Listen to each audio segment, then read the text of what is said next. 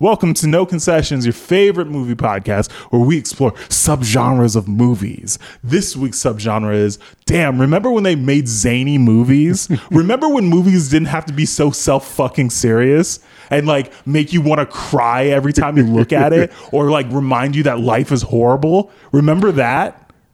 No, because I wasn't born when this movie came out. Same. This week we're reviewing Dr. Detroit from 1983, starring Dan Aykroyd and some other people that you've never heard of or won't remember. Maybe you'll remember Fran Drescher. This is back when she was a fucking smoke show too. Ooh, and look her up now. Still kind of a smoke show. Hell yeah. She's thick now. Ooh, thick Fran Drescher. Yeah, baby. Love it. After the review, we're going to get into our No Concessions picks for the week. But prior to both of those things, we are going to step into the world of computer-generated movie synopses again with our resident genius, Charles. And then we're going to step to our Black Charles. For computer-generated movie characters. Yes, exactly. Let's hop right in. Let's dive right into the can you explain the process again of like how you built this AI? Okay. So I mined IMDb for all their movie synopses, and then I used all of those as a quote unquote, I'm doing air quotes here. Sorry, people who can't see me because this isn't a videotaped podcast. Worry. The studio audience can see you just fine. Oh, thanks, guys. Normally they only come in once every few weeks, but you know what? They're here today. Anytime it's two Charles. People turn out for that. Yep. Normally it's just empty bleachers in here. Two people named Charles? Madness. I can't believe this. In the same room? God, this I have to see. I used all these IMDb synopses and fed them through some model, which, side note, I kind of want to like make this thing public so people listening to this can like log into this Google instance and generate their own stuff. I'm still like trying to think of a way to make it like really like a turnkey solution so you could go in and just say, I want to generate Halloween costume names or something, right? Sexy Donald Trump. It's always sexy something just because there's so many stupid Halloween costumes that start with that. Because Halloween, if you didn't know, is the fastest growing holiday celebration in America. Of all things. Because it's did people not celebrate it before? How is it growing? I think it's just we don't have anything else. No new holidays. Fewer and fewer people are like down to do like religious stuff, and Halloween is like non-theistic at all unless you're like into witchy shit. And even then you're just like, I also want to dress up and drink. It's like it's the most fun holiday we have, that because July 4th is now embarrassing. It is, especially we can't keep doing this jingoistic shit every year out of irony, because like I keep saying, the thing about irony is that eventually it's not ironic anymore. I came to a decision last year for July 4th. I used to have these like flag code breaking shorts that were the American flag. On the left leg there were the star, or on the right leg the stars, left leg the stripes, and I had a pair of socks that went with them. Yep. And then after about 20 minutes of consideration, I looked around and I was just like, damn, I don't want to be seen in public wearing this shit. Not only is the American flag completely swaggerless, but I don't want people to confuse me with somebody who actually likes America. Yeah.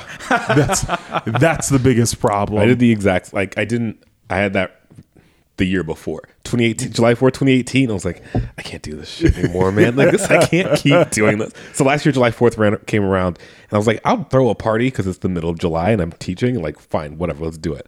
But I'm not gonna put all this shit on. Like, I can't keep doing that. Yeah, so anyway, after seeing 10,000 different movie synopses, this model is going to start to generate its own synopses. Now, big caveat to this, there's a lot of like curation that goes into what I'm going to read. So because, it's not just word soup? Oh, no. Most of these, when they come out, they sound like if you asked a 10-year-old to come up with a movie plot on the spot. This is how it would sound. But for the ones that do actually sound somewhat intelligible, we're going to see if Denzel and Charles Prime I'm main Charles. Other Charles is Prime. Charles Prime. We're gonna see if they can distinguish which ones are real and which ones are just silly random IMDb plots that I found. We were almost tied last time, so let's see how we do. Okay, I've got 4 pairs of one real, one fake movie in no particular order. Round 1. Max and Paige are a mother and daughter con team. Max seduces wealthy men into marrying her. Then Paige seduces them into infidelity, so Max can rake them over the divorce court coals. And then it's on to the next victim. And then the second synopsis. Hiram Hirsch doesn't know much about politics, but he has come to believe that having a political life is a good thing. So he sets out to make a name for himself in it by representing all of New York in the Supreme Court. That's That super one's tough. Because the first one I would definitely watch, and it sounds like that movie that what was it? It was like Debbie Harry and somebody. No, ran it a couple was years- it Debbie Harry? Last year, I think it was like Anne Hathaway and somebody. Rebel Wilson were in a movie similar to that. Yeah, but there was one. It was a movie. Maybe it was fucking an Amy Schumer movie. I don't even. Oh God. But it was like 2018, 2017, 18. And there was like, it was an older actress and a younger actress. And they were like doing stuff together. I don't remember what it was about. But that's what I thought of immediately. Because that is a very fun plot idea. Yeah. But man, that second one sounds like an independent film that Absolutely. definitely got made on like a budget of like Starring, $75,000. Kevin Sorbo or some shit. I'm gonna go with number 1 being the real. I'm going to go number 2. No, I'm going to go number 1. I'm going to stand behind it. Are you sure? Yeah. Okay, Yeah. good, because you were right. Okay. Now I see why so many annoying game show hosts say, I'm sorry to tell you, 10-second pause, that was not the incorrect answer. And the crowd goes insane. Yes, that first one was real. It's called Heartbreakers. So you're in luck. You can actually see this movie. Sick. All right. Awesome. Round 2. The film explores the effects of the Holocaust on the psyche of an individual. While the filmmaker explores a series of personal stories from the war, the viewer will find they also learn about how that traumatic event affects the lives of members of the same community. The filmmaker explores the power of seeing through the eyes of those who have been deeply affected by the war, and how that affects them mentally and physically, and how much can be gained by looking at the stories themselves. And then the second synopsis. The story of 2 young men, Tyler and Mason, who return to a secluded pasture they found as children and confront a hideous yet helpless creature that is exiled there. A story of one man's attempt to confront his past. I'm pretty sure that second one is real. Yeah, that sounds very familiar. There was I want to say there was a movie trailer that I saw recently where this dude, basically Vince McMahon, walks into his friend's place and he's just like, hey, help me, brother, help me, we've known each other for some time. And I assume that's that movie, but I don't know. Maybe that second movie is Monster Truck. Do you remember that? Yeah, Where dude. the monster was living in the truck. I'm going number 2. Yeah, I'm also going number 2. Also, we should do Monster Truck on the show. Did anyone actually see that? I saw it. I only remember that from the Fuck You, It's January Red Letter Media video. Oh, I saw Monster Truck. You guys are correct. It's not Monster Truck. It's called Return to the Shadowed Pasture, a short film. Oh, okay. Now you know. That's cool. Round 3, 50% of the way through. We're about 2 for 2. Okay. Should employ you guys as data labelers, which will be the one job that exists 100 years into the future, giving more data to the machines to be able to learn. You heard it here first. Well, it's funny you Hell think that yeah. would be a job, and considering that's what they're turning us into automatically. It's to be a participant in society, you're just constantly. On social media. Oh, God. You could use Twitter for that. Look, you remember 10 years ago or however long it was when you would upload pictures of you and your friends to Facebook. You'd have the little pop-up saying, Do you wanna tag tag- your friends. Oh, that still Make sure you exists. click on their face. Oh, I don't know. I don't use Facebook. But click on their face and say who it is. And now you upload a photo and it just says, oh, I think these are the names of the 4 people that are with you in this. Yeah. Whoa. I found out because I back up like since I'm paying for Prime anyway, I back up all my pictures in Amazon Photos, and then also I have Google back up my photos. And both of them, I found out, have facial recognition. They're like, "Hey, these are all the same people. Do you want to name them?" And at first, I'm like, "Sure, that'll make it easier to find those people." But then I was like, I just gave their identity to the algorithm. Like, Yeah. It's okay. Even if you don't do it Yeah, out of they've some got kind it. of like solidarity, your friends are doing Yeah. it. So it's happening regardless. Just Or- like how Facebook makes shadow profiles of people who don't exist when users upload their contacts, and then Facebook on the back end hoovers up all those contacts and tries to figure out if those people also exist on Facebook. Yikes. Holy shit, that's gnarly. we're living in a nightmare, and we all agree to the terms and conditions of it. After moving to a new town, Mary struggles with adjusting. After looking through a magazine, she finds what she needs, a robot friend named Montgomery. Through her adventures with Montgomery, Mary finds out what she really needs in her life. And then, synopsis number 2. Did an AI write that? That just sounds like Bumblebee. Sounds like her, but him. The New York Times has used an innovative and provocative method since 2003 to describe the recent rise of Donald Trump. With an emphasis on the many facets of American political life, the Times takes viewers on a journey through the American political scene through interviews with some of the most prominent figures in the country's political and cultural right. We also offer expert coverage of the most important issues facing our country's politics and culture. I'm going to say that second one is real. Actually, it's hard to say. Yeah, those both sound legit. The second one sounds super pretentious, but like definitely the kind of thing that would get made and released on like By the New York Times. Yeah. Like legit. Because they're so up their own asses. constantly. Yeah. It's hard to say. But All that right. first one is definitely like in the vein of like Home and Bumblebee, where it's just like a young girl. It's like definitely one of those knockoff films, like all the knockoffs of Frozen that came out 5 years ago. Yeah. I don't know. It's hard to say. I'm going to go with the second one because there's a lot of brand usage in there. Yeah. I don't know if the AI has gotten a hold of branding and been able to like tell what brands would use what for their storytelling. Like at New York Times in politics is like very on point. But if it was like New York Times in food or New York Times in cars, I'd be like, huh, that sounds fake. But this is like pretty on point, and maybe it's so on point that the AI did Knows we're write playing it. this game. Very specific. I don't know. It's difficult. This one's really hard. I'm going with the first one. I feel like there's 20 of those movies with like basically that premise. With a robot husbando. Yeah. Yeah, I'm gonna go with number 2. Number 1 is not the fake one. Number 1 is real. It's called Mary Ann Montgomery.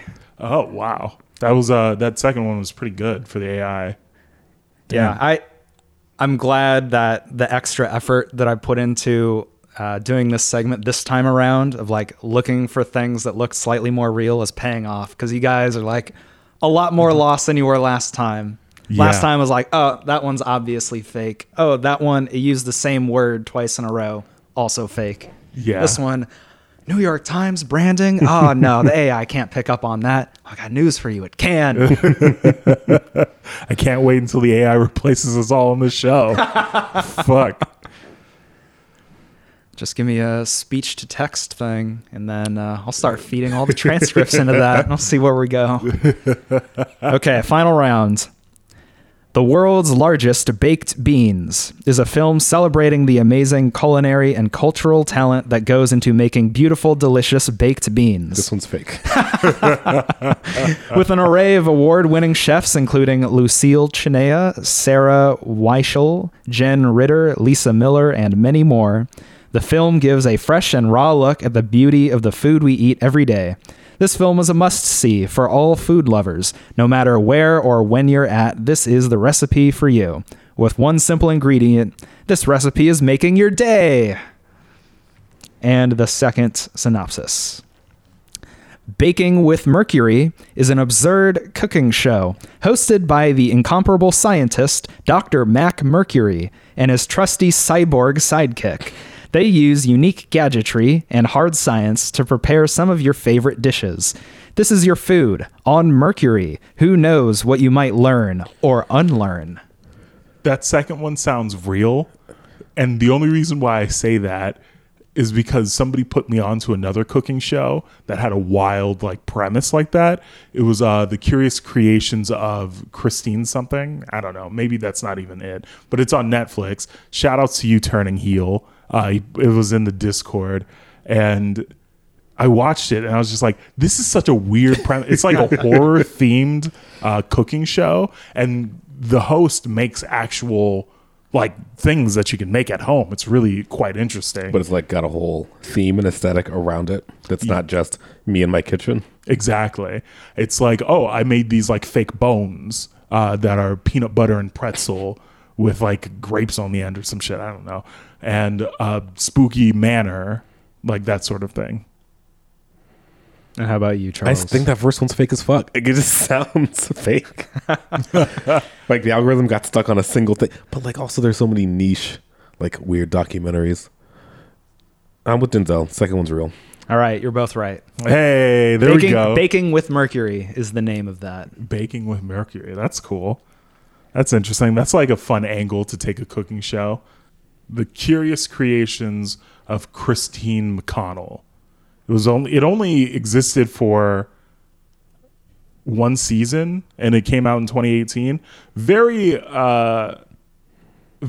odd show. I would say check it out if you're into like weird niche horror stuff. It was hyper niche. It should have been a YouTube channel.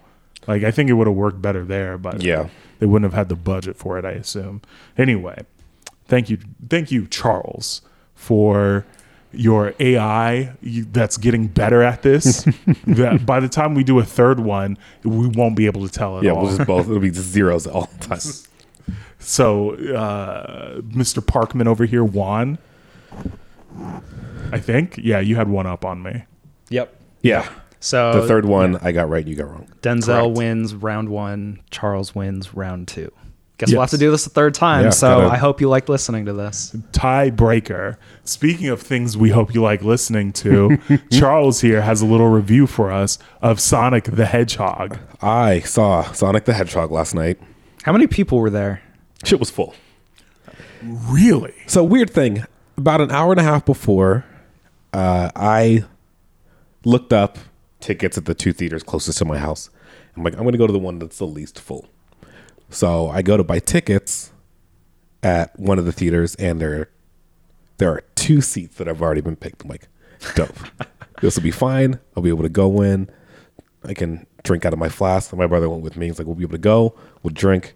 We'll get dumber with this movie if we have to. And we get there. So I didn't even bother. I was like, fuck it. I'm not going to buy the ticket. There's only 2 seats are taken. The movie starts in 40 minutes. I'm not even going to worry about it. So we get to the theater. Super long line. Half the people apparently in this line are there to see Sonic. We get in. We get into the seats, which are pretty close to the seats I was going to pick anyway. We get in, and the theater's already half full when we walk in, and by the time the trailers are done, there's not a single empty seat in this theater. Impressive. And it was ultimately a negative because there were a lot of children who were probably too young to see movies and whose parents didn't care about other people enjoying the film. But that aside, this movie should have been fucking awful, you guys. It should not have been. All signs point to this movie not doing well and not being like even watchable. And as someone who thoroughly enjoyed Dora and the Lost City of Gold or whatever, and also really likes Detective Pikachu, it's like right along there. Like it's not, this movie's not going to win any awards. It's not like revolutionary really, but they told like an enjoyable story that kept Sonic from being super annoying despite being on screen for most of the film. Jim Carrey fucking weirdly just like came out of retirement to be Eggman and is having so much fucking fun in a way that's not super cringy. That it was like, it was weirdly engaging the entire time. I didn't even finish my flask. And as someone who loves to drink during movies, that's saying something. But every brand has to have like a special opening now. And so they did the Sega logo thing. And it starts off and it's just a bunch of different like Sega and Sega Genesis games. So that was like really nice. Even like real obscure ones. And then zooms out. I was hoping for the Genesis era Sega, but they didn't do it. Missed opportunity. But it was a cool little logo. It gets into it, adds some stuff that I don't know if we needed, but also like hinted at a bunch of stuff in like the opening scene. You see a bunch of echidnas. No indication that any of them are related to Knuckles at all, but you do see a bunch of them. And Sonic, the twist with the rings is that they're dimensional portals. Well, yeah. At the end You of didn't levels, know that? it makes sense because some of them, at least in Sonic Well, Adventure, that's how you get into that's how you get into the special zones in the Genesis games. Mm-hmm. But Sonic is given one or a bag of them by his like caretaker. Just this really weirdly like realistic, but also not owl. Like she doesn't fit the design sense of the other Sonic characters, of whom we only see Sonic and then these echidnas, but they look like they took Knuckles and translated it in the same way they took Sonic and translated him into this art style. And she's just like this. She's just a fucking owl. And you're like, okay, this is fine. But she gives him a bunch of rings so that whenever someone discovers his power, he can escape through one of these. And she gives him a list of like safe worlds to go to. And Sonic spends some amount of time doing that. There's like it's like him as a kid, time jump to 10 years later. He's been on Earth for at least a couple of years. And it's like super endearing, like how he interacts with everybody. But like secretly, no one like knows he's there. But he's just kind of created this existence for himself where he's hiding out. But because he's in this small town, he can kind of work his way around and get to know people just through observation. And Ben Schwartz never gets annoying as the voice of Sonic. I do think I would have preferred Roger Craig Smith, who's the current voice of Sonic in the games. But like Ben Schwartz is also fun and fine.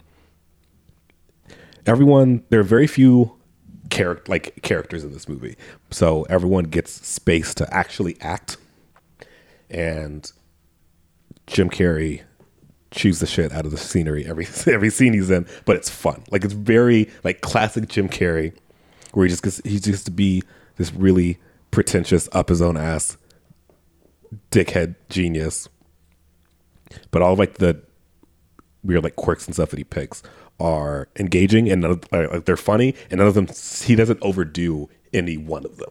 There are a handful of things that a handful of choices he made that I'm like, that could get annoying if I had to see it for the next hour. And he was like just enough for it to be a bit, and then it's on to something else. And it works really well. If you liked Detective Pikachu, you're probably gonna like Sonic the Hedgehog. If you liked Dora, then message me and let's hang out. Sonic is good. It shouldn't have been. Like I said, it's not great. No one's going to win any awards. There's definitely going to be a sequel because it's performing pretty well from what I saw. While you were talking, I was looking up its box office performance, and it was projected to have made $70 million domestically this weekend on a budget of $95 million. Worldwide, it's made a little over 110. So hell yeah, it's looking like it's the biggest video game movie opening ever. Yeah, because I think a bunch of people saw it. Like people took their kids to see it Friday, and it got out that it's not bad, and then people started seeing it Saturday and Sunday. Because I was sure that by Sunday, it would have been like flash in the pan. We're gonna see it because it's Valentine's Day, and that's funny, and then drops off cause it's a holiday weekend too, so they were counting on that. It's probably the only reason they picked Valentine's Day. Just happened to be a holiday weekend. They're like, we can stretch out those numbers a little bit if we say the weekend's numbers, and we got 4 days. But yeah, dude, it should have been bad, and it's not. That's good to hear. It's like it's actually enjoyable, and the same it'll turn your brain off like this is fun kind of way. Did they have any sort of post-credits Easter egg where they showed the same scenes but with the original CG Sonic? Or have they totally disavowed that? That would have been really funny if they like done like outtakes, like how Pixar used to do. They used to do outtakes and like, we got to find another guy. Bring in. They do the credit sequence like is 8-bit stylized, so it's like scenes from the movie, but with 8-bit Sonic and 8-bit graphics and stuff, so that's kind of fun. And there's a brief mid-credit scene, and it's just Tails coming through a ring. Sorry, spoilers, it doesn't matter. It's so little. It's literally like 7 seconds. And a ring opens, Tails comes out, like, he's here, and then flies off. And it's like, cool, that's a fun thing. There's definitely going to be a sequel, so that'd be cool to see. But, yeah, see Sonic. I'm going to agree with Rella in the Discord that if you're not like into it, don't see it in theaters. Like, it's fine if you don't see it in theaters. There's nothing, even like the big action sequences aren't so spectacle heavy that you're doing yourself a disservice by not seeing it in theaters. They really kept a good handle on how big they wanted to get with the action sequences, but it's fun. It's fun and fine. And if you don't want to see it in theaters, don't feel like you have to. You're not going to miss anything by catching it on whatever streaming platform gets it first, or whatever thing you decide to pirate it off of. I don't normally advocate for piracy. Look, this show is very off the rails, not following the usual format, mainly because I haven't done this in a while, and I'm bad at it. There are a lot of factors today. A lot of factors, and I have to say, I'm sure I've complained about this before, but like, why the fuck am I paying for Netflix or Hulu or any streaming service if I can count the pixels on the screen as I watch it? Yeah. It's bullshit. And it's going to make you eventually just use your PS4 for everything, because if you stream it in a browser, it sucks. Yeah. It's fucking awful. I bought an Apple TV actually. Oh, right. And that thing sucks. Does it? It's like, it's better than the Roku that I have, yeah. But the Roku is also like, I don't know, 6 years old or some shit. The Apple TV's got no excuse. Anyway, thank you for the short review. In summation, see Sonic the Hedgehog. See a Sonic. Don't eat at Sonic though. Don't eat at Sonic. Sonic is garbage. Yeah. Man, I was so mad when Sonic opened up in Southern California and there was like lines around the fucking block, like it was worth it, and it fucking wasn't. And it's still not. No. And they keep opening more. I'm like, every now and then I'll drive by and I'm like, future site of Sonic. How are any of these doing well enough for you to open another one in San Diego? Because they figured out the game, man. You know how places charge for sodas? I used to work at a movie theater, so I found out that the syrup for the sodas, like you can get a little box of it for like 15 or 20 bucks or some shit like that. And it, in effect, it costs for a large soda like 5 cents, and the cup is like, I don't know, less than that because they buy so many. Yeah. But what Sonic has figured out is how to get like the syrups with decent flavors, I guess. And it's so cheap because most of the cup is filled up with fucking ice, dude. And so what I used to do, here's the technology for all you drunkards out there. You order one of the big ass ones, the gigantic drinks, the super sized ones that are meant for a family of 4 or whatever. You drink down half of it, then you fill the rest of it with soju. And boy, you'll be riding fucking high, dude. When we get back, our review of Dr. Detroit.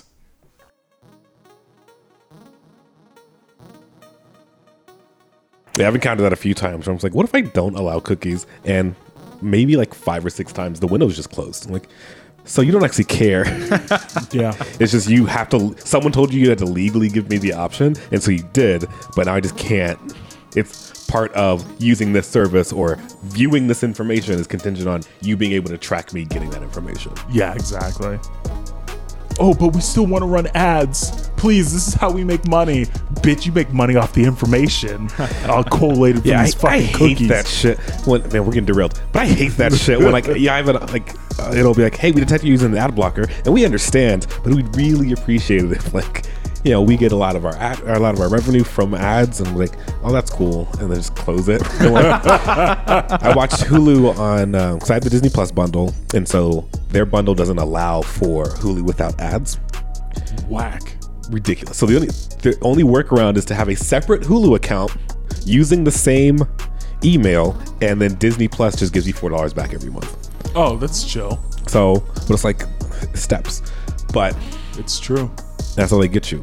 But I was watching Hulu on my laptop for the first time in probably years, and my ad blocker caught the ads. It was like, hey, your plan doesn't include no ads, so like Hulu has to have ads, but it still runs the timer. So I just like, instead of watching the same 2 ads for an hour and a half every time I want to watch 2 episodes of a show, it's just a black screen for 90 seconds. I'm like, this is also fine. This is better.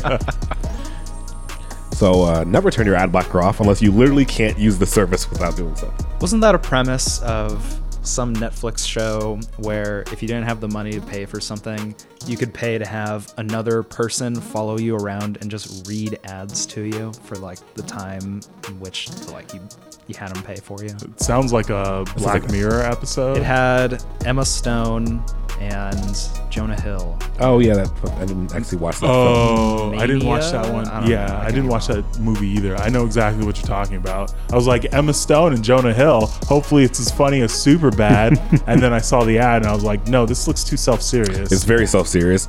I know, because I watched the trailer for it about 30 times, because you can't not if you open Netflix and it's the first thing. Well, now you can, but you have to like log into on a browser. This is a tip for everybody. Netflix released this information like a week ago. They'll allow you to turn off autoplay, but you have to log into Netflix on a browser, go into your profile settings, find the individual profile. You can't even do it across your whole account. You have to pick your profile and turn off autoplay for ads. And then next time you sign into something else, like your Fire Stick or your console, then it won't autoplay anymore. That sounds magnificent. It's great. I did it immediately. The dark secret is the reason they probably allow that is they likely A/B tested how many people would actually go through these steps and found that the cost benefit analysis showed that, well, if only 5% of people disable this feature, then we won't have the vast majority of our users skipping through the things that we're shoving into their face that we want them to see.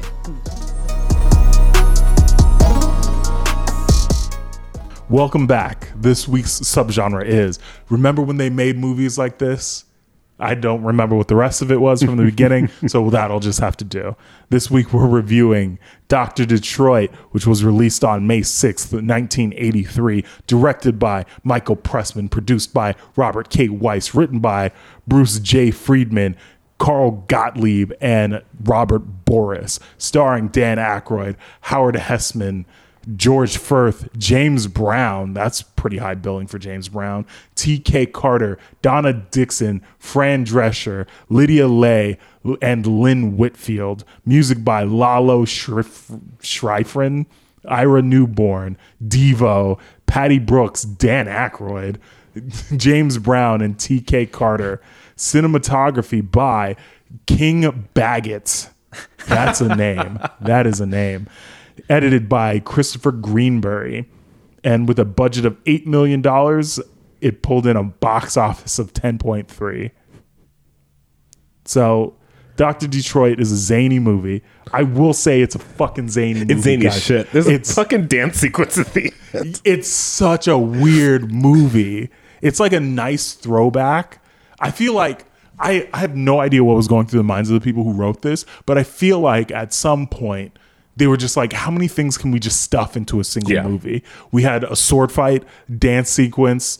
What the fuck is the sword fight about? You don't even see him grab the sword. There were kebabs. Okay, they went through the kitchen. I must have looked away for a second because I missed that. You must have been yo-yoing during the movie, which happens. It happens to the best of us, especially me. They start a sword fight. They have like a shootout in a car graveyard, which I thought was an actual graveyard. I also thought it was an actual graveyard because I didn't hear car graveyard. No, I was like either. graveyard, and she was like, graveyard sounds kind of dramatic. And then they get there and it's a junkyard. I'm like, did they say? Hang on, did they literally say graveyard earlier in the movie? Yeah, I was like, I missed that. Did they say graveyard earlier? And like they filmed that scene already, and then they were like, we can't actually get the permits to film in a graveyard, so there's a junkyard that doesn't care if we're there overnight. That's probably what happened. They're like, we can't change the script now. We already did it. Yeah, we already shot it. Whatever. We only have the budget for this one action sequence that's not indoors, so we got to film it now. one of the things that I appreciate so much about this movie, maybe it was a mistake to make it a no concessions pick, but I kept thinking about this movie mostly because of how much I enjoyed the fact that it was fucking short. Yeah. And it got to the point really quickly. I don't know that I like the movie as much as I like those two things about it. Because when I watch a movie now, it's like, fuck, I got to settle in for 2.5 hours and just waste a day, or at least a considerable chunk of a day. Yeah. Just like kind of fucking, I don't know, not enjoying what I'm seeing, because there's so much like superfluous information in every movie that comes out. Like it's like the film school problem, but with larger movies. So in film school, a lot of the problems that the students have is they include too much information. One thing that would happen constantly, and it's a cliche for a reason, is when people would start filming somebody's day start, they would film everything. Every single thing. It's they get out of bed, they put on some clothes, they go to the bathroom, they brush their teeth, they take a shower, they get out of the shower, they dry off, they put on more clothes, or I guess they wouldn't be putting on clothes before getting into the shower and then after. But you get the point. Yeah. In movies now, it's like, well, what can we do to build out these characters that don't fucking matter? Yeah. It's okay, cool. Avengers Endgame is a great example of this. I don't give a fuck about more than one scene of the group meetings. Like, I don't care about the conversations that happen between Steve and Black what's her name? Black Widow. Widow. Those conversations don't need to happen. Especially in a movie like Endgame, where we already have the context. It's the last decade of films. We already know what these character interactions are. Give us more of the ones that we haven't seen. Like the Thor and Rocket stuff is mediocre, but at least it's a new, unique interaction that we haven't seen in the universe before up to this point. So it's like, if you're going to take time to show character interactions, which is the best way to give like personalities, like don't just like have them say what their personality is. Give it to us in the context of how they interact with people. But a lot of current modern films, especially like blockbusters, do too much of it. Where it's like, we need so many scenes of people interacting with each other before they start punching. And it's like, we don't need any of this. This is so much of it. So there's this book that has a lot of clout in like the film and theater writing like zeitgeist, called Story, which deconstructs what the elements of making like a compelling narrative are. And one of them is, if you've got a movie following a protagonist, then the only necessary scenes you should include in your story are from the start of one scene to the end of one scene. How did this character change based on their experiences from that particular scene? And everything included in a movie that starts with character wakes up, character gets dressed, and character goes to work as one scene is totally unnecessary because they haven't it accomplishes changed. nothing. It adds nothing to their arc. Yeah.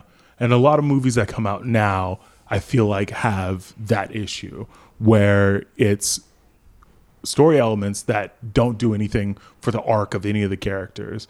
If you want it to be like arty about it, you just, instead of slotting in terrible scenes with the actual actors in the movie, you just film somebody on the street doing something mundane, like somebody standing and smoking a cigarette for 40 seconds rather than hearing people chirp at each other with quippy bullshit dialogue in ways that people don't actually talk. It gets real banter heavy to the point where it's like, no one fucking talks like this. Yeah. But Dr. Detroit, I appreciate the movie's brevity, even though it's dumb. The premise is dumb. It's an absolutely bizarre premise. It is. And normal people wouldn't react in that way. But again, you grant movies like this leeway because it's a comedy. Yeah. And you don't want to be a fun pyre. Yeah. And on top of that, it's very frenetic. Everyone talks very quickly. The action, like, there's one weird scene where they like speed up the footage when he's like undressing in the beginning. It's like, that's weird and kind of jarring. But like everything else, the energy of the film is so frenetic that things are just happening. So you don't really have time to be like, why the fuck is he doing it? It's just, he talked and he said that he liked them, so now he has to do this thing. And then, and that's even like the idea behind like how the plot gets going is like if we just keep him off balance, we can get him to do whatever we want, and it works. And so you're like, yeah, they're clearly just like conning this dude into it, and it's effective. But then it's fucking wild. It's just things just keep happening, but not in a way that feels rushed. It's just matched. The energy is matched by how the characters are acting and how quickly the plot is moving forward. And it takes place over a short amount of time. It's only like 3 days. So, of course, it's happening quickly. We can't show you 3 full days. We just got to get to it. I agree. Thoughts? Well, let's talk about what actually happens in this movie. Okay. For how crazy it is. So we open up with Dan Aykroyd speed walking, which has always been kind of like a funny. He's so skinny, just real side. He's so skinny in this movie. It's like weird because even you see him in Ghostbusters, he's not that thin in Ghostbusters, and it was like 2 years after. Ghostbusters was what, 85?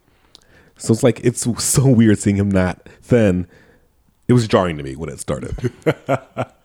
But he's just speed walking through the park, and a comically large car pulls by him with pimp number 1, Smooth Walker, and his 4 prostitutes off to go and do the thing. It's only 2 of the prostitutes at first.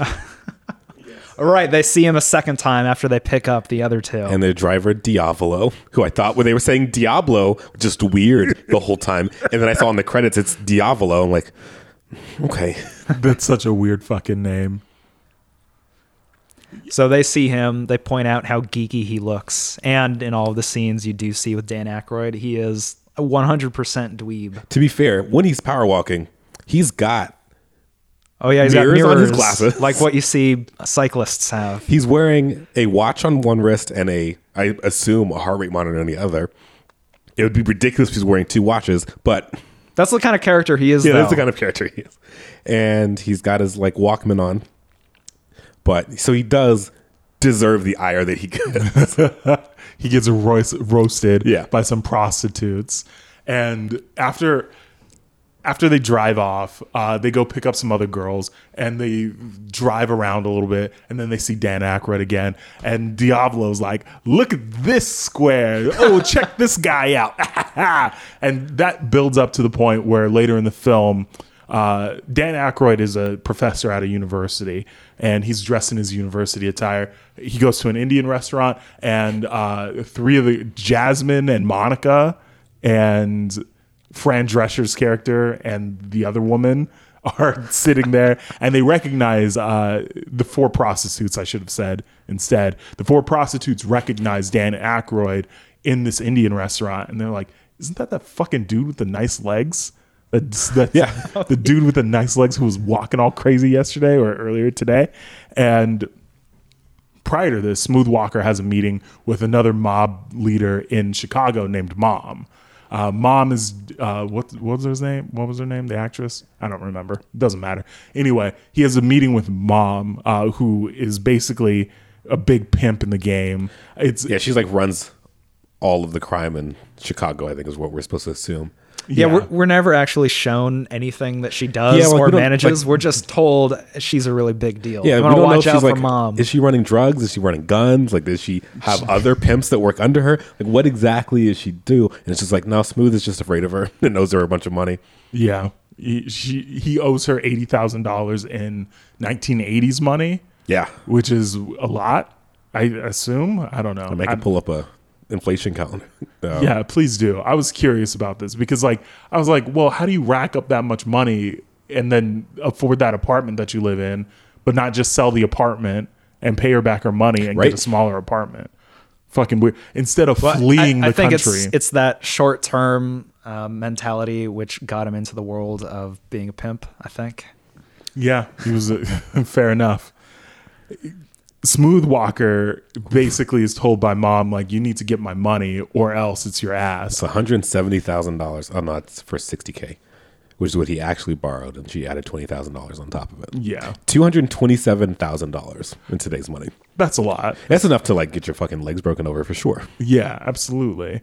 I mean, he could have sold his apartment. I don't care. Anyway, not to be that guy. Also, that he doesn't stop spending money even after this. He's like, fuck it, we're going to go out to dinner and I'm going to buy this dude dinner and I'm going to keep buying booze and drugs all night. Yeah, we'll get to that. He meets with mom. Smoothwalker meets with mom. And he basically is given this ultimatum, like, give me my money or I'm going to fuck you up. And he's like, I don't know, mom. There's a new dude in town. He's very scary. And he does like the classic bit. This may have originated it, where he looks at stuff in the room and combines it to make a name. He pulls the Usual Suspects. Yeah, that's a decade before Usual Suspects. Way worse than Kevin Spacey did it in that movie. He very obviously looks over mom's shoulder and sees a calendar that says Detroit in giant letters. This man from Detroit. He's pulled the doctor out of nowhere. Dr. Detroit. Well, I think mom had a colonoscopy or some shit, and she had the signed picture, which is weird, from the doctor. Right? Like she's laying in the hospital bed. And they signed it to mom? Yeah. What? Fucking weird, man. Fucking weird. Anyway, he comes up with a plot effectively to get out of paying this money. And as part of that plot, when he sees the hookers at the Indian restaurant and he sees Dan Aykroyd again, the wheels start turning. And he's like, oh, maybe I should get this guy involved. And that's where the night kicks off. He invites Dan Aykroyd over to eat dinner with them. And then they start flirting with him all crazy. It's fucking, the night takes off from there. They just start drinking, doing drugs. Like at one point, Smoothwalker just drops a handful of pills into Dan. Full on just drops 2 pills and then pours more booze on top, and he drinks the whole thing. Yeah, and the girls like force him to inhale marijuana, which was like a very frightening scene for me. Yeah, dude, that felt uncomfortable immediately when like Jasmine. Like they're like passing a joint around, and he's like, doesn't really affect me. It's like whatever, because he just kind of like does baby's first joint, and it's kind of like takes a quick drag like it's a cigarette he doesn't want, and then he passes it on. And so Jasmine takes a hit, and then grabs him, kisses him to like blow smoke into his mouth, and then she and Monica cover his mouth and nose until he starts coughing. They do that to him twice. Do you think the reason they put that scene in is back then, during that time, weed was seen as being like a much more sinister drug too? Hey, maybe. I think it was just so it was like overt, because everything they're doing to get him like fucked up is super overt. So I think it's just in the same line as putting just 2 full pills into his little glass. And there's also an olive in there, so he drinks all of it, including the olive. Like, that's gross by itself. You don't have to do it like that, dude. But I think it's because it's supposed to be so obvious and overhanded that they just want to get that point across. But it is very uncomfortable to watch. And then it happens again 5 minutes later. You're like, fuck, dude. I know they're like, this is a pimp and his 4 prostitutes trying to like con a dude into getting killed over debt, but this still seems really predatory and gross. Oh yeah, in another setting, this could be the setup to Dan Aykroyd getting wrapped up into the world of sex trafficking. Yeah, absolutely. That's where I thought this movie was going to go initially, because I'm used to movies being as dark and disturbing as possible now. What happened to levity? What happened to adult movies that came out that are just fun? Now everything's fucking miserable. Anyway, this movie is light and fun. He gets in trouble with some hookers, and he spends like the night over there. And another problem that I kind of have with this movie after a second viewing, yes, I was taken aback by the first one, but the problem is there's not really too much conflict in it. There's conflict as far as like mom and the hookers go, but there's not conflict. Well, it's never really shown what mom would actually do to come through on her debt not getting filled. Yeah, there's no active threat, really. He's just like, I got to get the fuck out of town. Whereas Smooth is just like, I have to go. I have to get out of here. But I'm going to leave you ladies behind. This is your problem now. Because presumably he knows that if mom is on him about paying the money back and he doesn't and just like disappears and leaves the girls behind, she's just gonna continue to pimp them and just like treat them worse, I guess. I suppose so. She threw one onto a couch, and there's not like much threat of violence here. Yeah, she throws one on the couch because Monica's reasonably so, like, no, this is not going to fucking happen. Yeah. And mom just takes her and shoves her onto a couch.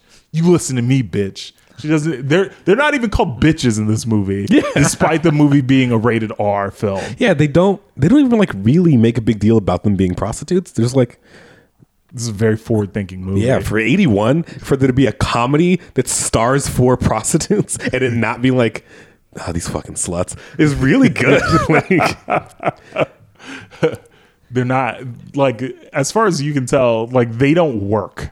As far as like these 3 days go, or however long it takes place over, like, they don't have to worry about working at all. yeah, we see them get dropped off at the beginning to like wherever, and then they don't even get picked up. They just meet Smooth at the Indian restaurant. It's like they clearly just like take care of their own business for the most part. I'm not even sure what Smooth does, really, when it comes down to it. He's just there. It's like the manager at any retail spot.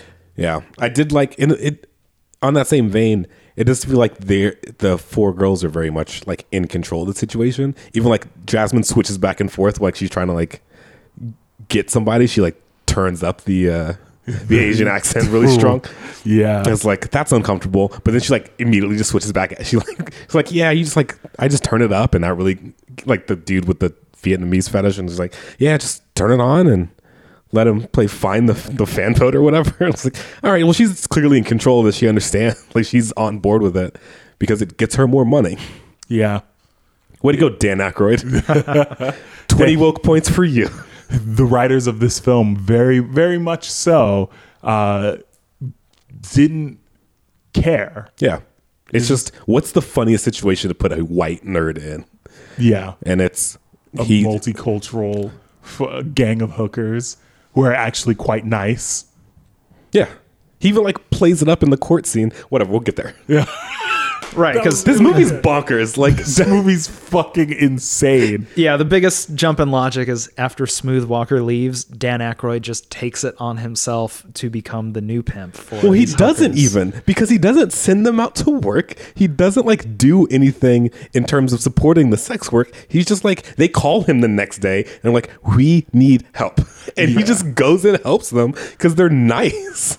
And he also presumably had sex with all of them. Oh yeah, the that night probably also before. happened because Yeah. when they got him super fucked up and Yeah, he was high on all kinds of shit. Yeah. And like at one point, Smooth Walker's standing next to him with the coke he's penis. just sitting there, like doesn't even like actively push it towards him. He's just like, you could have all this all the time. You could have your own business, no living under your father or anything. It's like, wait, what? Okay, I get like that's part of the con, but like, why do you just have this coke now ready?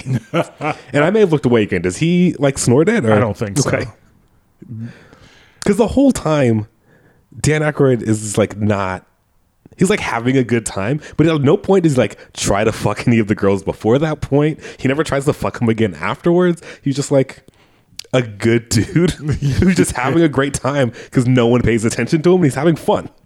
I get the sense that this script, when you read the original script before it was doctored, because there were 4 writers on this, so I'm sure the original script was like much heavier, and like way more thought out in like a series of different ways, where it's like, oh wow, like what does being a virtuous person really mean, and all this other shit, like the things that Dan Aykroyd touches on because he's a professor of English literature or whatever the fuck.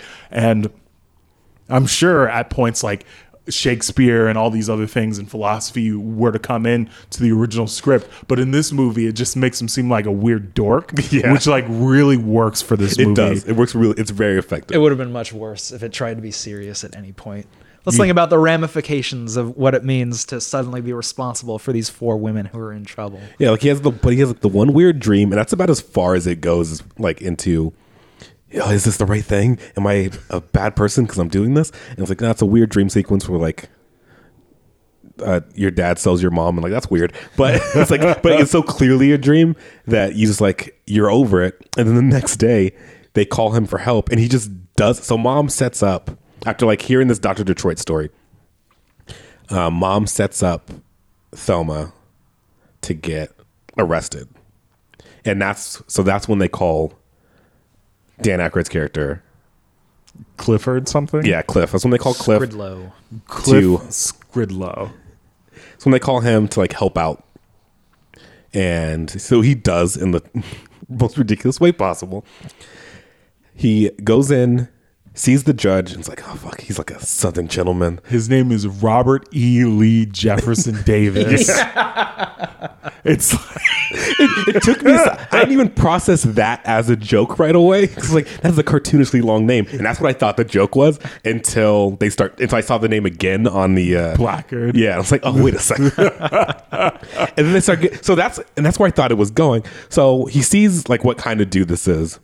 And like hears him like being super tough, but like talking with like a Southern accent. So he goes out and like there's this presumably like shitty lawyer who's like, for some reason, just standing in a Colonel Sanders outfit outside of the courtroom. Yeah, because he's not Southern. Why is he dressed that way? He's like, hey, you need a lawyer? Like, what's going on? And he's like, well, not to insult you, I'm a lawyer. You can't insult me. It's like, fuck. So he buys the clothes off the lawyer and goes into the courtroom. He just kicks open the door. Just goes full Foghorn Leghorn on him. It was so ridiculous. It's just loud and blustery and Southern. And it's like, it just makes up all this bullshit to try to get Thelma off and like appeals to the dude, like as a Southerner. And he's like, it's my sister and we will not stand for this. And so he's like, nope, you're right. We shouldn't have been. He's like, whatever, like it's cool. I'll get her remanded back into your custody and I'll throw this whole case out. And they're like, go get her. He like to one of the bailiffs, like, go get her. And so he signs off, like close, and then she comes out and he's like, wait a minute. That girl's colored. And they just run. Just fucking book it out of the courtroom. That part was so fucking funny. I did not expect that. He's like, bring him back on charges of impersonating a cracker. I'm like, holy shit, that could have been so much. That could have been super racist, and it wasn't. And it's very funny. It worked out really well. That was the first point in the movie when I was just like, oh my God, like this could turn out so bad. Is this going to be really bad? And then it fucking wasn't. It just turns in a really fun way. Shout outs to Dan Aykroyd, man. This movie is very funny. It's weird, but it's very funny all the way through. And he's like doing this back and forth of he's got to present the college he works for is going fucking bankrupt.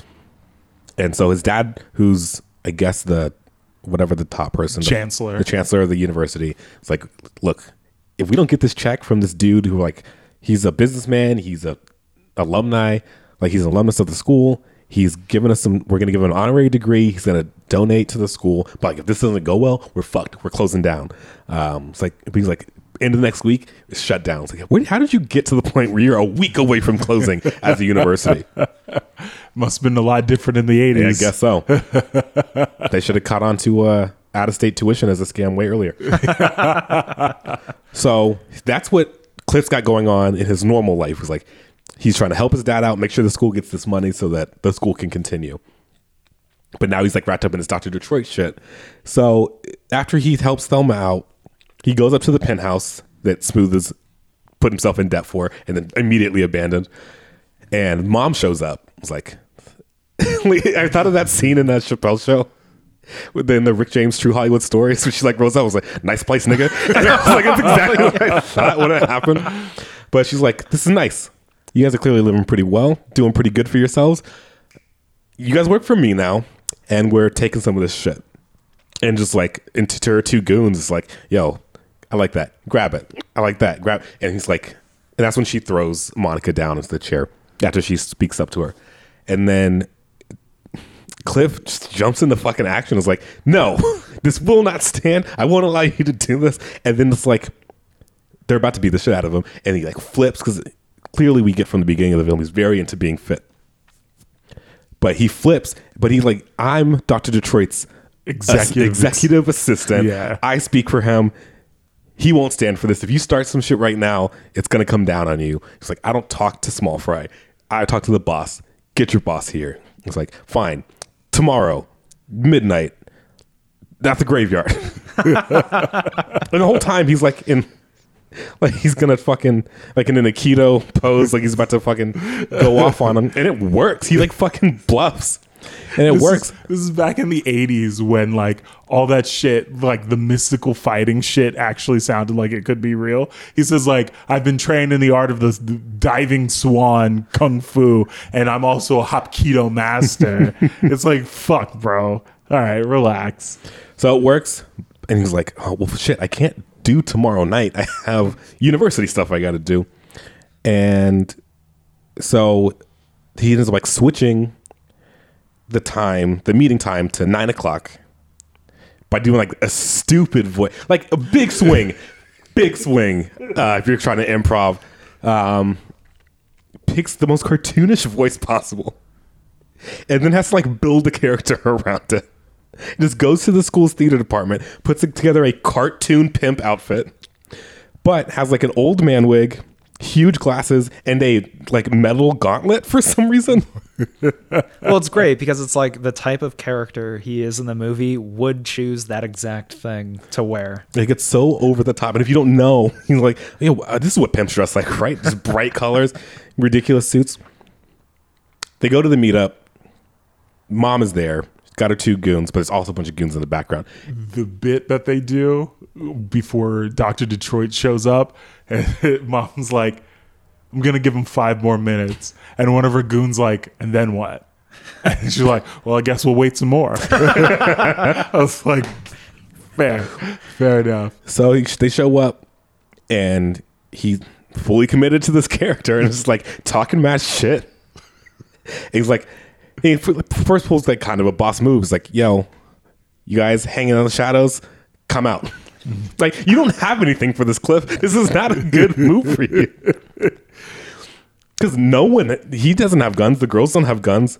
Diavolo doesn't have like a gun. He's just talking mad shit, and then it doesn't work. And Mom's like, fucking kill him. And so he runs off, and somehow it fucking works out. This scene's ridiculous.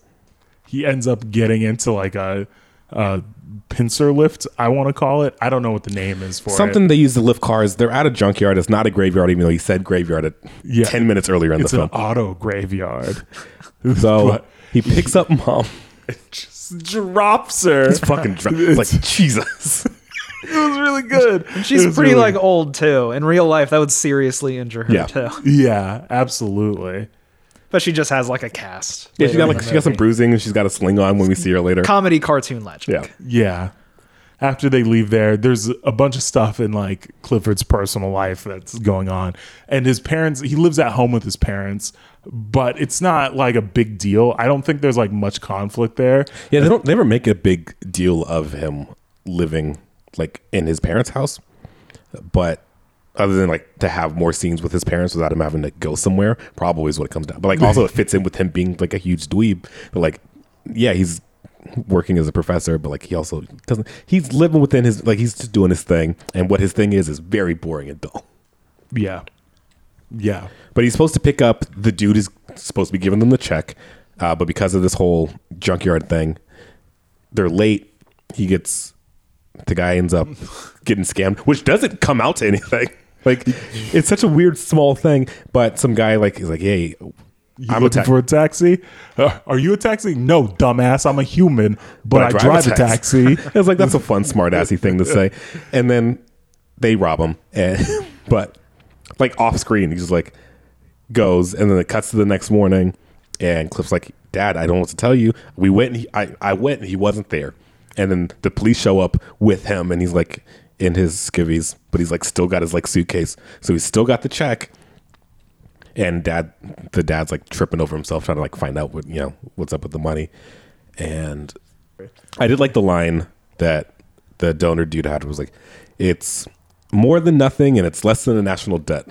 Like, that's a good broad range. That's a good smarmy dude line. Yeah, but because of all that shit. Cliff didn't have time to also set up the catering for the welcoming party, so he's like fucked. Or his dad's gonna be real mad at him. He's not actually fucked. His dad's just gonna be angry. Yeah. And so the girls are like, "We'll fucking solve this for you. Like, it's not a big deal. Get some sleep. We'll handle it." And Karen, Fran Drescher's character, I looked it up. It's like, or Monica calls and like, "Hey, Karen, like you've done catering and shit. Like, make something happen. And they just improv some shit in Cliff's kitchen, like during the party. And that's when Monica talks to the donor dude. And that's the only time that him getting mugged comes up again. Is she's like, it's like, you know, it's been a rough one, but it's turning around, I guess. Like he's like, whatever. And Monica's like, tell me about it. And so the fucking dinner works out. And like, yeah, we've been telling everybody about Dr. Detroit. You gotta get some street time. Like people have got to see you around. And so they like sneak him out of the party. And he's just like out in the streets talking to people and dapping up strangers. They're like, yeah, well, now you have to go to the Players Ball. That just happens to also be tomorrow. Which, side note, why is there any kind of like celebration specifically for criminals, but hosted? I mean, the Players Ball is a real thing. Yeah, really? Yeah, it is. But it's less like a celebration of crime than it is like a fashion show kind of. Yeah, it's like a status thing, and a lot of them are drug dealers and pimps, but that's not what it's about. Yeah. It's more about like status. Like, look how much money I have and look at what I spent that money on. Absolutely. Oh, okay. I had no idea it was an educational comedy. Yeah. James Brown probably has performed at the Players Ball more than once. So they're like, you have to be at the Players Ball tomorrow. Like the school dinner, like the alumni thing is tomorrow. I can't be at two places at once. But like they plant earlier in the scenes, like, yeah, the Players Ball is just, you know, we're like, it's kind of underground, but someone says where it is and then we go there. Like that's just how it works. So they convince, they're like, don't worry about it, Cliff. We got it. You've been helping us out. We'll help you out.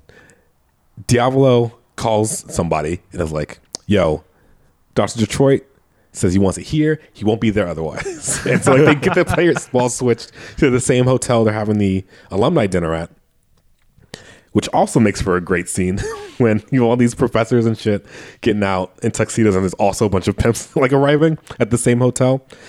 Even like the great bit of alumni dinner sign facing at one banquet hall and then Players Ball facing at the other is very funny. Dr. Detroit. Ridiculous.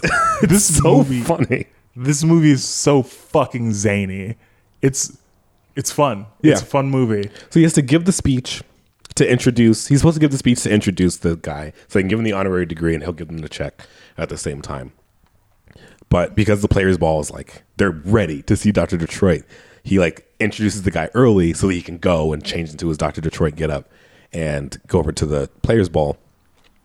And he does, and his dad's all flustered, but whatever. There's zero consequences for his personal life this entire time. It's just purely based on the comedy of Cliff in this situation, and it fucking works. So he goes over, and Diavolo's like runs in. It's like he runs up on stage, like, all right, he's here, like we're ready to go. JB, play something up, and it turns around. The guy turns around, it's fucking James Brown, like actual James Brown, and he's already sweating. Already hardest working man in show business. And he just plays, what song was it? I don't know. It's not Get Up. No, it's Get Up off of that. Yeah. Yeah. And then just like, so there's a coordinated dance number. I think that was the speech he was supposed to give. They just dance instead. Yeah.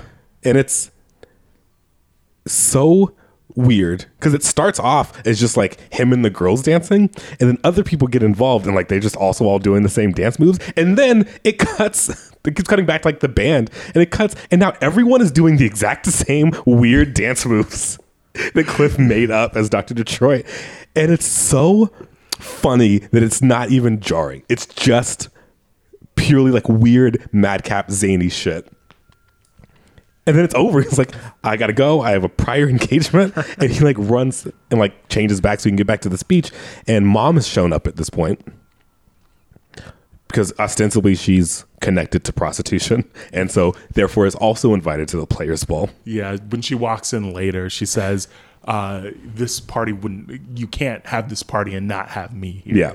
But she like, when she gets there, she goes into like the kitchen for some reason. Yeah. Which is where Cliff had gone to change from his normal tuxedo to his Dr. Dynamite getup, and then back into his tuxedo. So he's running through, putting his tuxedo back on. It says, "Hi, Mom," and it fucking keeps going.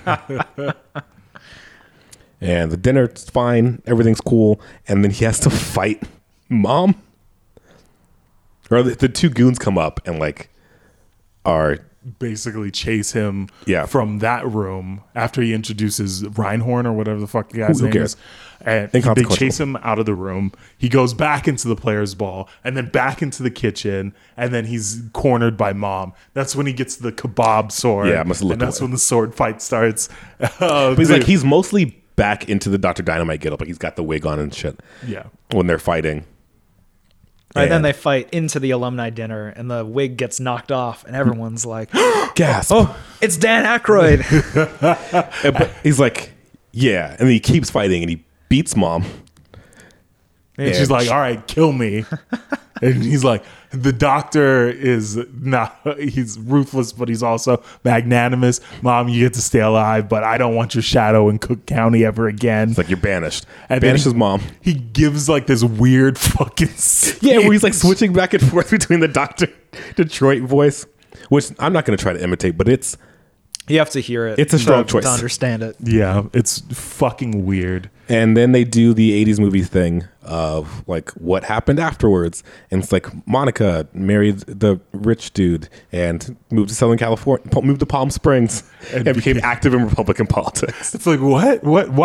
Because he's a rich white dude in the 80s. That's true. It's Or damn true. in literally any time in American history. You get rich and white and then you're just a Republican now. They just send you a letter. Yeah. Thanks for Welcome joining. to the party. And then Then we see Smooth Walker again, living on a tropical island Yeah. now. They call him Mr. Pago Pago. he lives with 4 Samoans. It's like Jasmine and Diavolo. That's when I saw Diavolo. I was like, what the fuck? That's not a name. I was like, Jasmine and Diavolo save their money and buy a professional football team. Okay. Well, the NFL owners would never allow that. See what happens. Yeah, how much money could they, like, how much money are they actually making? Because Diavolo is just a fucking driver, so he's not making any money. But like, also, it's like, It's 81 too. It's not like it was easy to buy a franchise in 81. Exactly. I mean, like, what? I don't think the CFL was around at the time. Anyway, those franchise costs are high, and though they don't give like a time limit, I assume, or a time span when this happens, I assume it happens in the same amount of time as everybody else's Yeah. stuff. But it begs the question: why didn't Smooth Walker just pay her back instead of running away? Yeah, like if they were making so much fucking money. If Jasmine, I'm going to say Jasmine by herself, because Diavolo, again, is a driver, is not making any money. If Jasmine by herself is like able to just save enough money to buy an NFL team, then yeah, fucking Smooth should have just paid Mom back. There's literally no conflict here if that's the kind of money we're talking about. Yeah. And then Karen and Cliff get Karen married. and Cliff get married, and Thelma becomes James Brown's manager. Which is weird, but whatever. And that's the movie. And then the movie's just fucking over. And you're just like left with it. And it's like, it's weird. This is 90 minutes of like weird, zany shit. Yeah, And it dude. was fun the whole time, even if it doesn't make any sense. It does not make much sense at all. Like the way that the Professor Clifford reacts to things is like, oh, he's just down. Yeah, Like, he's on board. you just have to write the characters like, yeah, I'm down. Whenever somebody asks something, hey, you want to do some coke? Yeah, I'm down. Like, okay, you have to force me to smoke weed because again, it doesn't do anything to me. But yeah, I'm down. I'm down. Like he never says no to anything. Not a single time does he say no to anything that anybody in the film asks him. And it works out. Yeah, it works out really well for him. He like almost gets shot once, and then the rest of the time everything's like cool. Yeah. This is definitely a see it, but like fucking track it down, I guess, because it is not available for streaming. Well, if you have Stars, Yeah, if you have Stars, you can stream it. It's difficult to come across otherwise. yeah. I was surprised, but like that is kind of the case with like really obscure films. Like this one company just happens to have the rights to it, and it's like, well, no one's gonna see this movie. Just throw it behind the paywall just in case.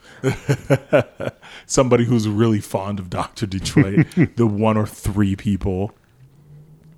Yeah, we're all in the room right now, so You weren't a fan? Oh, no, I liked it. Oh, okay. All right. Enjoyed well, it the entire way through once. Probably wouldn't see it a second time. But it's not one of those movies where you need to see it multiple times yeah, this to isn't like a deconstruct comedy what's happening. classic. But I would put it on at a movie, like at a party, like just to have on. But I'm not gonna text people about seeing Dr. Dynamite. But if you listen to the show, you should Dr. definitely Detroit. see it. Dr. Detroit. Yes. This is like when I say Michael Douglas. It's Yeah. Yeah, it doesn't take itself seriously like a lot of big blockbuster movies that come out nowadays do. Like, this is a much better movie than, say, something like Jurassic World is. So definitely find it on the internet. Yeah. However you can. yeah, dude. Make it work. It was a fun flick. I'm not going to remove it from my no concessions picks because of what it stands for as a movie. The symbolism is more important than the work of art Harkening itself. back to a specific time in cinema. Yeah. What if all movies were like this? What I would happened never to leave the 90 theater. What happened to 90-minute movies? 87 minutes. You'd think they'd be way cheaper to make, so they'd make more of those. Yeah, right? Yeah, that makes the most sense. If you chop an hour off of a movie, how much money are you saving? It's like a quarter or a third of the cost. Dude. And I mean, yeah, this movie only made $2 million over its budget, but like, I was surprised that it even cost as much as it did because they don't go anywhere. I think most of that cost has to be like rewrites, 1. Yeah. 2, Dan Aykroyd. 3, James Brown. A James Brown concert, effectively. Yeah, they probably slid that dude like $75,000 just to, like, be in the movie. Yeah. Had to be a lot because he's in just those scenes. Mm-hmm. I mean, he's in. And it was 81, so he was like, this is 20 years into his career. He's on it. Yeah. Yeah, I'm trying to think about what sort of like analogs to that movie that get wide releases nowadays. Closest thing I can think of is like the Blumhouse movie set of films where they're mostly just like horror movies, but they are all very low budget, very like tightly paced, and they make a bunch of them. Most of them suck, but occasionally they make a Paranormal Activity, which blows up. Which I Yeah. think they just released another one, didn't they? Fantasy Island Island came out this weekend as well. Looks Like pretty based bad. on the old property. It's Yeah, but as a horror Tattoo. movie. Oh, that's lame. Michael Pena is the main dude. He even wears the white suit and everything. But as far as I can tell from the trailer, there's no tattoo. Oh, he's gonna be living in a basement. It's like a little gremlin biting it's people's like- ankles. It's a real... I mean, it's the show, but like skewed more towards horror. Whereas like it's still like monkey's paw shit. But from the trailer, one of them's like, my daughter died and I wish I could have her back. And I'm like, that's a heavy one. And it doesn't look like it goes super well. I can see how they could twist that one real well. And Really easily. Jesus. All right. Anyway, when we get back, our titular segment.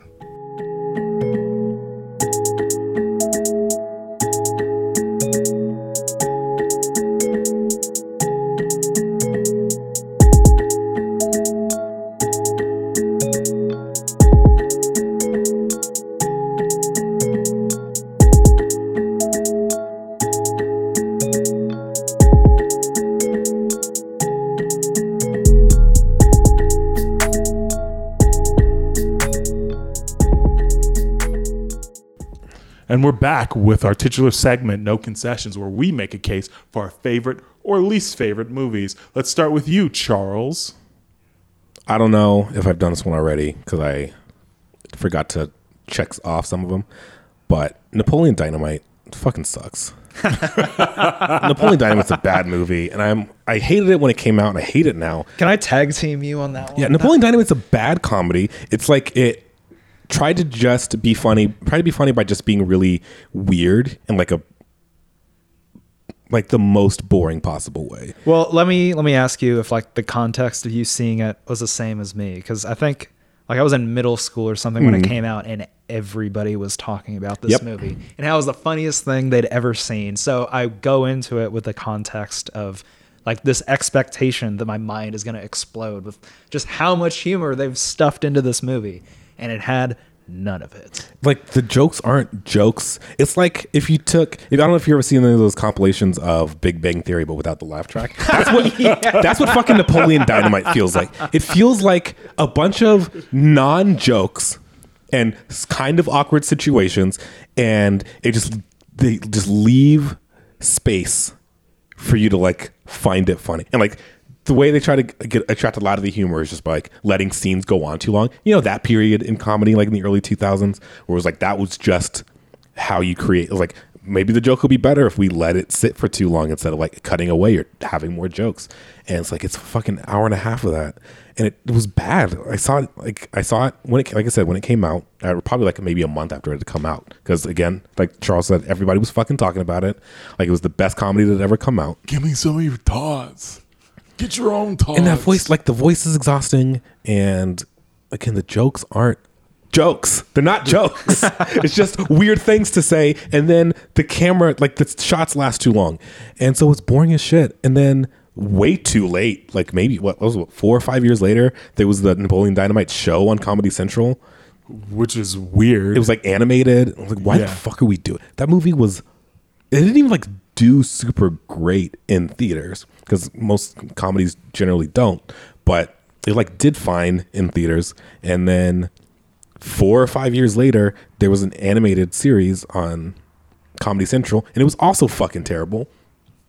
But at least people like registered that it was terrible, and it got canceled after one season. But there are still people who regard Napoleon Dynamite like as a good comedy, and I'm always just like, fucking watch it again. Watch it again with your adult brain, who didn't have several weeks of hype leading you into thinking this is a good movie and feeling like you had to match because you were 13 when you came out and you needed to be liked by everybody. It's fucking awful. And I'm glad movies like that don't do well anymore. So what I've got this week is in the same vein of comedy as zany madcap nonsense like from Dr. Detroit is Airplane 2. As a positive, no concessions. Yeah. Because everybody knows Airplane, but Airplane 2 is arguably funnier. Yes, definitely. And not just because it takes place in space, because space makes everything better. Regardless of all of the sort of callback jokes they have to Airplane, I feel as though the humor and the timing of the second one is just like much more refined than it was in the first. Like for every one joke they had in Airplane, there were one or two that sort of fell flat. And so I watch it and I think I can see what the punchline is, but it doesn't really land for me. But then Airplane 2 comes along and it's nonstop, like laughs the entire time. Like you've got the spaceship, which I don't, Airplane 2, it's an airplane in space. I don't put the pieces together, guys. You get it. They're flying through space. And this is back during a time smoking is allowed on flight. So this guy's smoking in his seat and the stewardess goes by and says, "Oh, I'm sorry, sir, but you'll have to put that out." And so he just slides the window down in space, which itself would have been funny. But then they go through the trouble of getting like all these papers and everything to start blowing out of the window because obviously it's a vacuum. But it's also the exact same joke you could do on a regular airplane. Yeah. Or just like the like comparison of serious thing being said and like no one reacting, like everyone takes it very stoically, and then some innocuous little comment makes everyone go completely bananas. So the plane, which has lifted off from the spaceport, I'm going to call it a spaceport, even though it's very clearly filmed at an airport. Oh, we can't send this spaceship off to the moon because there's all these technical problems with it. So they run into technical difficulties during the flight, and one of the stewardesses gets on the intercom and says, "Oh, well, sorry for the delay, everyone, but unfortunately, we found that we are several million miles off course." And everyone's like, "Oh, yeah, okay, yeah, that's understandable." And the turbulence you're feeling is a massive asteroid slamming into the side of the spaceship. Like, "Oh, yeah, okay, yeah, I was wondering what that was. Cool. Oh, and there's one more thing. Unfortunately, we're out of coffee." And everyone jumps out of their seats. They're losing their minds. "Oh, my God, we're never going to make it to the moon."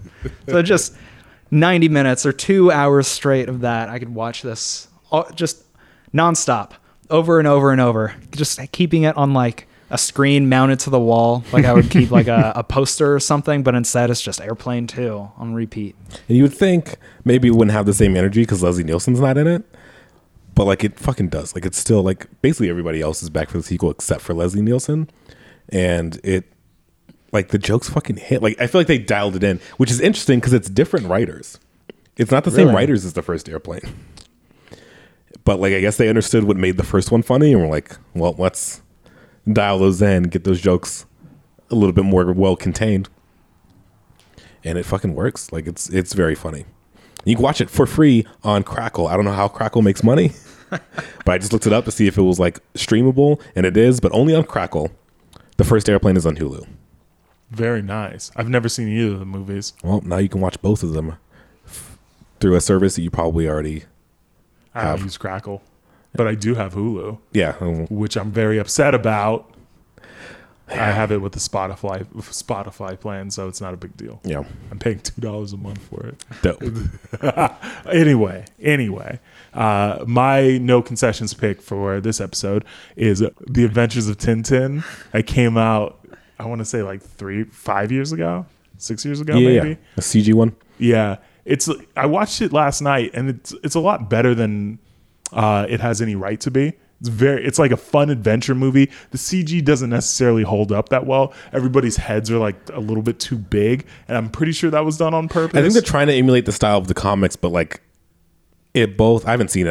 I'm just remembering the trailer. I think they like try to dial it in to make it a little more realistic looking, but also keep like the feel of the comic. Yeah, it's a fun adventure, and it's directed by Steven Spielberg, which I don't know if it's a positive or negative at this point, but I don't know why they being Hollywood directors, including Steven Spielberg himself, I don't know why people have such a hard time replicating like that sense of adventure in live action movies. Like, I don't think we've gotten a good adventure movie in a very long time, but in this movie, What are you talking about? We saw Dora like 2 months ago. God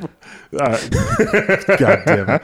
Anyway, I think that this movie, like, it does a lot insofar as like the visuals and like how the story is set up and like the places they go and things like that. It's pretty dark as well. It's like, it's kind of like, as all movies must be nowadays. yeah. I mean, the that's comic true. gets that way a little bit. I've read a handful of the strips, or like I've read a collection of The Adventures of Tintin. Like, they handle some shit. Yeah, like smugglers, people getting shot. Yeah. A man is murdered on his doorstep and writes the name of the ship in blood on the newspaper. It was real gnarly. I was like, this isn't for kids. But there's also no blood on him in person. Like, there's no blood stain Yeah, you don't where his see body it. Yeah. was. But he's like, well, he got shot, and it'd be cool if he wrote it in blood. So, Yeah. Rather than just taking a pen out of his pocket and circling the letters. Like, all right, cool. But anyway, check out The Adventures of Tintin. It's a fun little movie, but also, the CG is a little bit wonky. yeah, I mean, it's been like a decade or so that makes sense. Yeah. There is a song that reminded me of a song that's called Les Aventures de Tintin. It is by Japanese city pop artist Taiko Onuki, and it was written it came out in the 80s. I don't know if either of you like heard a lot of Japanese city pop. It's fucking dope. Yeah, city pop bangs. And but the song, I can't even remember how I came across it. And I was like, is this about like that this is for like that Tintin movie that came out a decade ago? And it's not. It's about the fucking comic, like inspired by the comic strip. It was released in like 78 or something. I was like, this is wild. It's a great song. Has the same title as the film. Check it out. Hell yeah. All right, well, that's our episode. Thanks everybody for listening. Plug your shit. Oh yeah, I've got a Twitter now. You can find me at No Hypothesis. Perfect. My shit's the same. The Charles01 on Twitter, the Charles Time on Instagram, or just Charles Time, whichever one works. If you go to it, and you see me, then that's the right. There's a black guy holding the baby. It's me. Why don't you change the name on one of your accounts so you have the same name on both? Can I change my Twitter account? Because I would change it to Charles Time. Yeah. You can show you how change to do like that. the header name. Well, yeah, my header name. You can change your @ as well. Okay, I'm gonna change my @ because I'm the Charles Time on Instagram. I'll change it on Twitter too. All right, perfect. By Anyway, the time this episode comes out, I'll have changed it. excellent. Well, thanks everybody for listening. We'll see you whenever. Bye. See ya.